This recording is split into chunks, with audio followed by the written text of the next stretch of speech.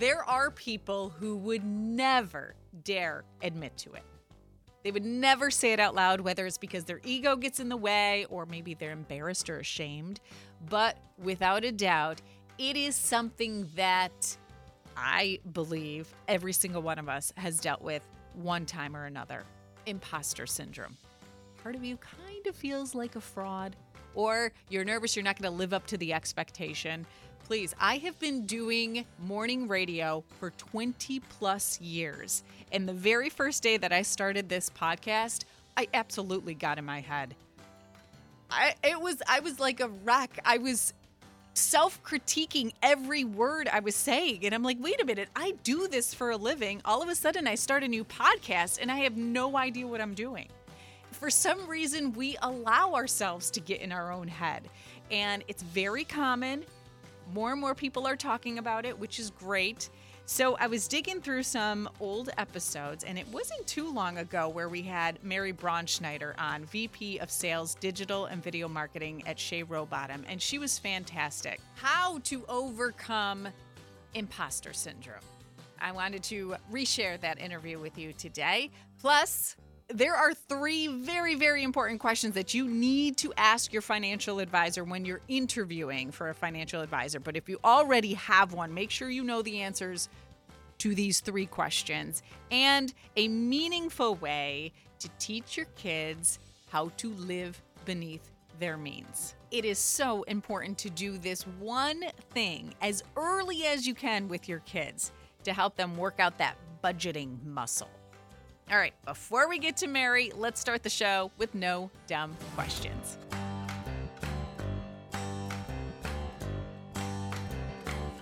No dumb questions. Erica Cummings, CFP at the Harmony Financial Wellness Group at RBC Wealth Management. Also the host of a podcast called A Strong Woman for Strong Women. All right, Erica.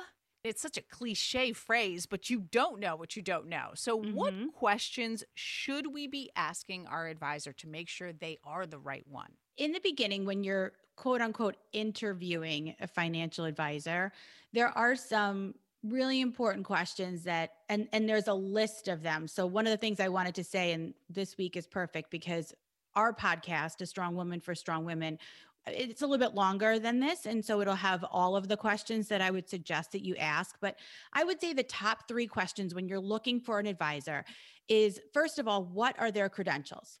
So do they have any of those letters next to their name? You know, what certificates do they have? Because what we're really trying to do is look at what type of experience they have. So when you ask this question, you know, what are your credentials? You may not want to hear something along the lines of, oh, I specialize in retirement accounts. You want to hear a more specific answer.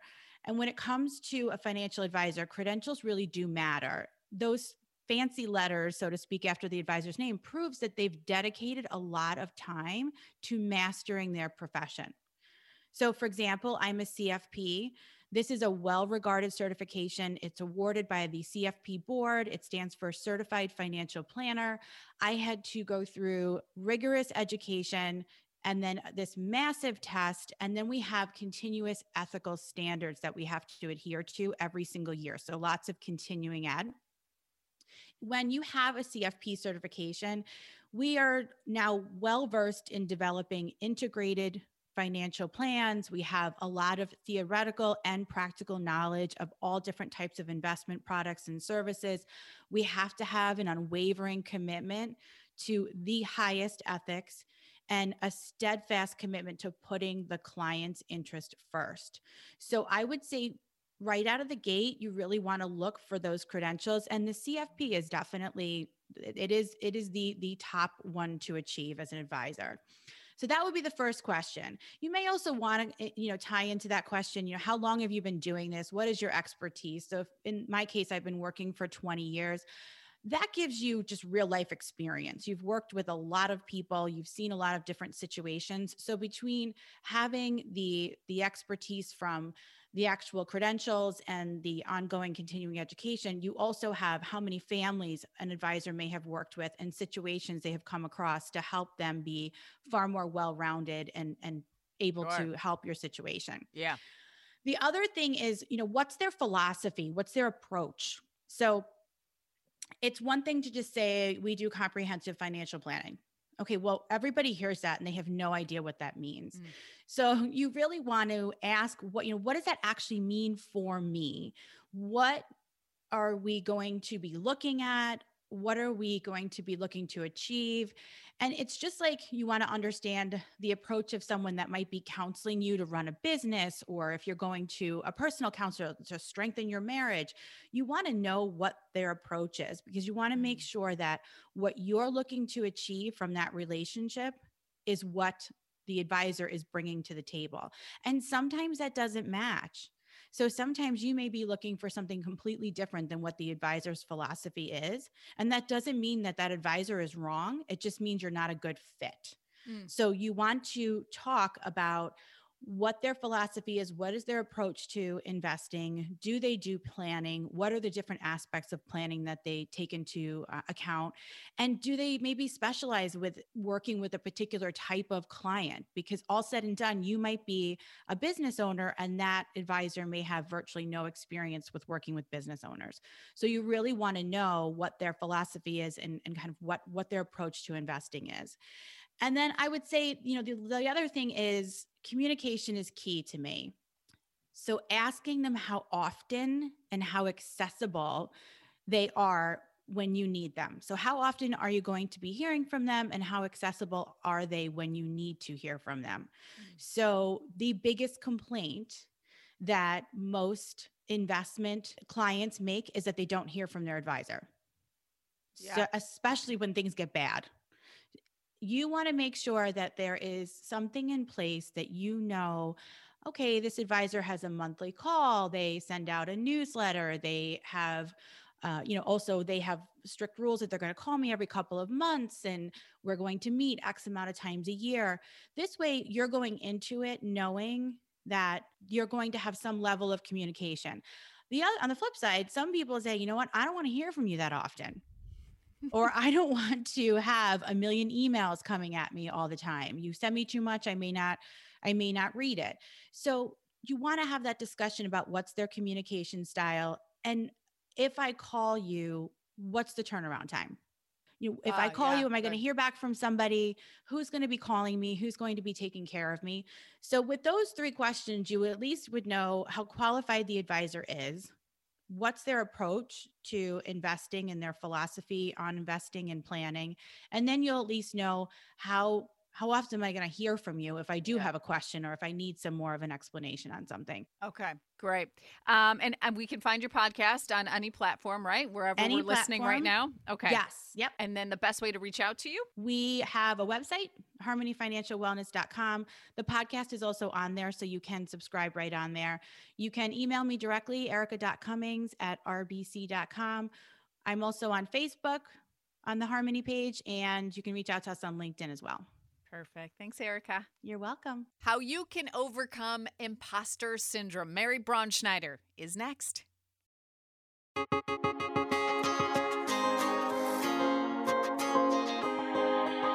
Imposter syndrome, a psychological pattern in which an individual doubts their skills, talents, or accomplishments, and has a persistent internalized fear of being exposed as a fraud. Who hasn't felt that? Dynamic sales leader and business development strategist, mindset and success coach, Mary Braunschneider is here. How are you, Mary? I'm doing awesome, Sandy, and thank you. When you describe what imposter syndrome is, it's almost like, who hasn't felt that? No, absolutely. And I think even people that have accomplished so much still have those doubts. Like they haven't earned what they're accomplishing still. And everybody has this. It's not unique. I think it's that monkey brain of ours that casts those doubts and limited beliefs.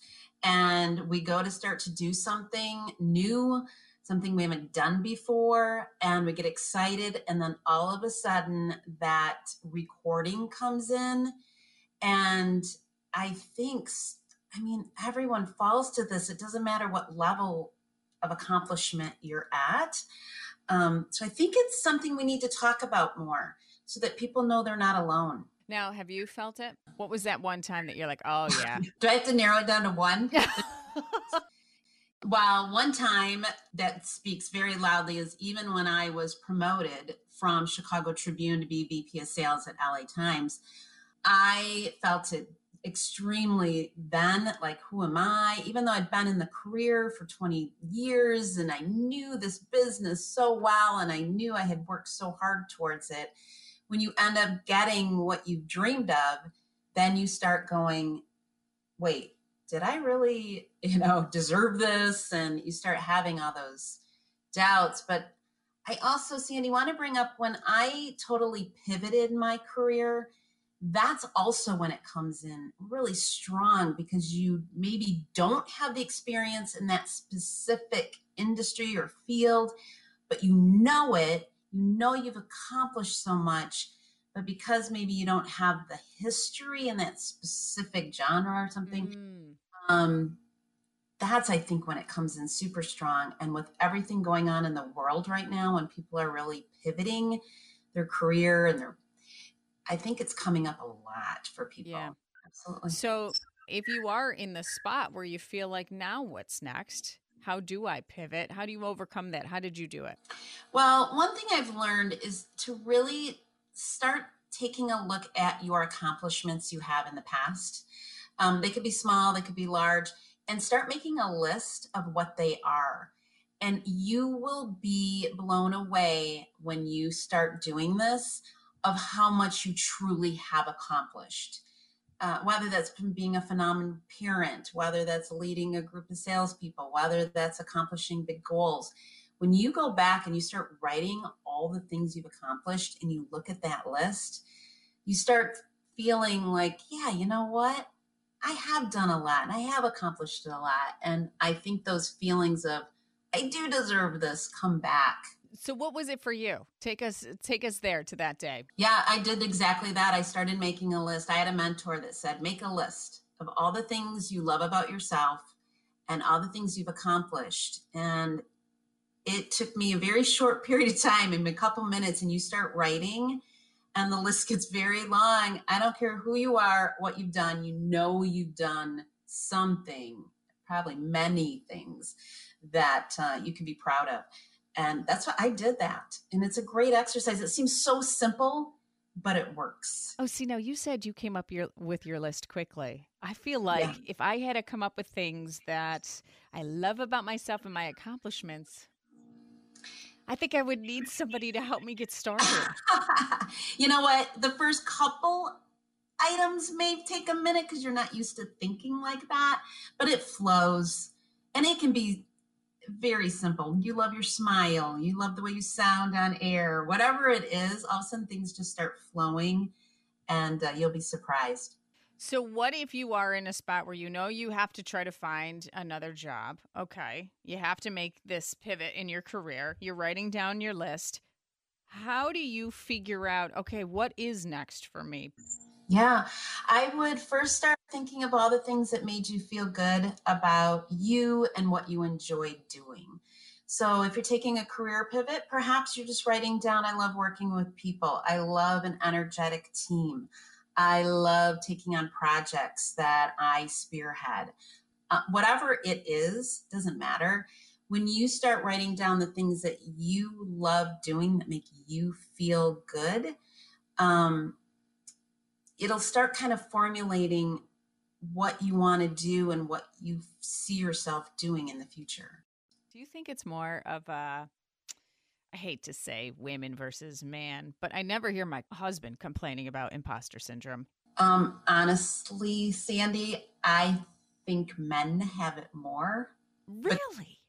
They don't talk about it. They don't talk about it. Yeah. Because as I'm having these discussions with business leaders and entrepreneurs needing to do something different, so they want to get into the video space, or how do you brand yourself and market, and we have to come up with new ideas in this day and age. We can't do the same thing we've been doing. It just isn't working. I speak to a lot of men and they have so much self-doubt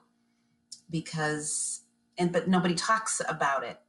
In females, I think women tend to talk about it more. Okay, that's good to know. So now when you're looking at your boss, if you work for corporate America and you're sitting across from your boss and you're trying to negotiate, you could just think they themselves are feeling it too.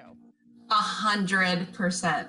Yes. Is there ever a time though where it's justified? Those feelings are justified because it's new territory for you? I think so. I think before you majorly pivot, you need to do your research. You need to know you're got some knowledge in that industry. You have experience or you're learning. That's why continuing to self-learn is so important.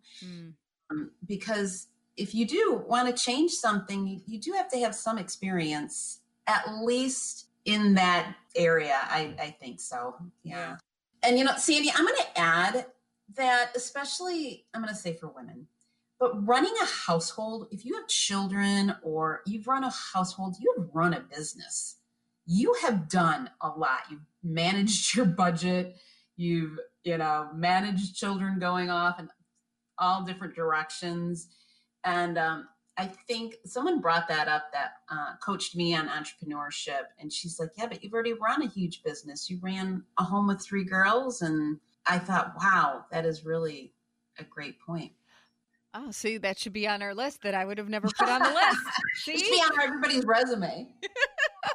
Yes, and we all need to actually, when we're putting together a list, we need to go to other people and say, hey, what is it? What is it about me that is great? Or what do I do that's great? Oh my gosh. Sandy, perfect. Yes. So a really great way is to ask people you trust. You got to make sure you trust them. Otherwise people, ask them, like, can you just say, if you were to describe me, give me 3 words or something? That is great feedback. That's a great point. So would you say advice that you would give to somebody who feels stuck right now or kind of just treading water in their career? Would you feel just, okay, do a little research, make sure you're going to, explore territory that you belong, but do you feel like just go for it, do everything and anything and see what sticks? Or would you have a more narrow focus? No, I would really know what you want. So I think defining your goal, what do you want? What do you want? Personally, and what do you want professionally? And really have that clear in your mind, because our minds think in picture. Our mind is like a GPS. And if you don't plug in the coordinates of where you want to go, that's why people feel stuck. They probably don't know what to do. And so if you have a goal and you're very clear on it, and make it a big goal, because you'll accomplish those little goals on your way to the big goal. That's the way to get to what you want. I mean, writing your goal down, a very small percent of people do that, but the most successful people all do that. They write the goal in a very clear, concise way, and they carry it with them. They look at it. They create their tasks every day around achieving that goal. So it's very important to have a goal. Do you have an off day? Yes, I do. I do. And how do you get yourself out of that off day, that funk? I know how important it is to not stay there very long, because, we attract where we are and what we think about. So simple things like taking a walk, meditating, doing something, reading something that I know is very positive, that will help me grow consciously, spiritually, and something funny. It's always good to laugh. Yeah. Oh, Mary, you are so wonderful. Oh, well, thank you. And I just want everyone to know that everyone has talent. Everybody's capable. And just go for it if that's what you want, because if you weren't meant to get there, you wouldn't want it. All right, start doing this today. If you haven't already, it's going to help teach your kids how to live beneath their means. Grab a chair. We take a seat at the kids' table next. All right, welcome to the kids' table. We take a seat at the kids' table every week with Money Savvy Generation founder Susan Beacham. Thank you for being here. Love being here. All right, so this is a phrase that we have said a million times. Every financial expert will say it. I mean, it's just right. Live beneath your means. So have the kids caught on to what that means? We asked the kids what they think it means to live beneath your means. Okay. What does it mean to live beneath your means? It means to have a budget and not go over with your budget. I think it means to not overspend what you have. So, like, if you don't have a certain amount of money, then don't spend more than it. So, like, spend under what you earn, so then you still have money. What does it mean to live beneath your means? Needs or means? Your means.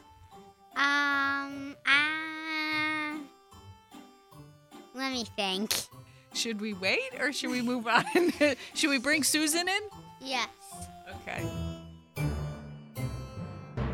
You know, I love a kid's take on these questions because they're always so good. I mean, they're always so much smarter than I think most parents would think if they ask their kids, what does it mean to live beneath your means? You know, of course, you spend less than you make. I mean, that is a given, and they get that. But as parents, how do you translate that in a meaningful way to your kids? Well, you do it by introducing, yeah, you guessed it, allowance. Because allowance is the gateway to budgeting. And budgeting is the only way you're going to know if you're living beneath your means. So conditional allowance is the kind of allowance that I love and support. It can be paid on the condition that certain conditions are met. So if you're a kind of family that wants to assign chores that I hope are outside the normal family responsibilities, and you want to assign value to that, so that becomes a part of their allowance, go for it. That's the condition. If you want to assign responsibilities for certain expenses, so clothing, if you want to say it is up to you to buy your sports uniform or your recreational clothing, assign the responsibility and make sure you give them in their allowance the money they need to take care of that. Now, allowance allows kids to take a look at a sum of money and practice delayed gratification. Any chance you get to get your child to stop, think, and reflect increases that muscle, that wonderful muscle of, oh, do I need that? Oh, can I afford that? Oh, I want it, but do I need it? So holding your kids accountable for their money decisions is a good way to raise a young adult that takes personal responsibility for those decisions later on. And you know, kids actually feel safer when you teach them how to work within boundaries, to live within means, not to spend everything, because they feel more in control. Think of the person who never balances their checking account. I've never met a person who says to me, yeah, it's not a problem. They're all anxious about it. They just don't want to do it. So if we tried to teach our children a habit when they were 16 or 17 years old, we would have less success because now we're changing behavior. But if we start when they're very young, early years, 6, 7, 8, then we're molding behavior.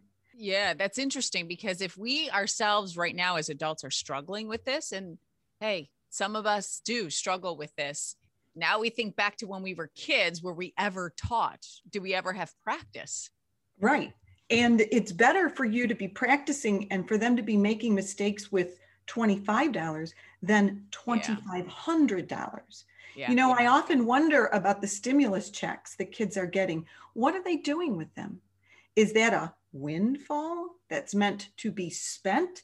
Or is it a windfall that's meant to be saved, some spent, some donated, and some put in invest?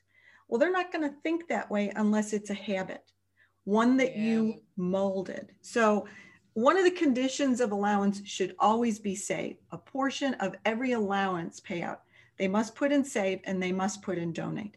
They could put a dime in it. I don't care what the amount is. They could put a penny in it. You're just teaching them the habit of allocating to those 4 categories. And why is that important?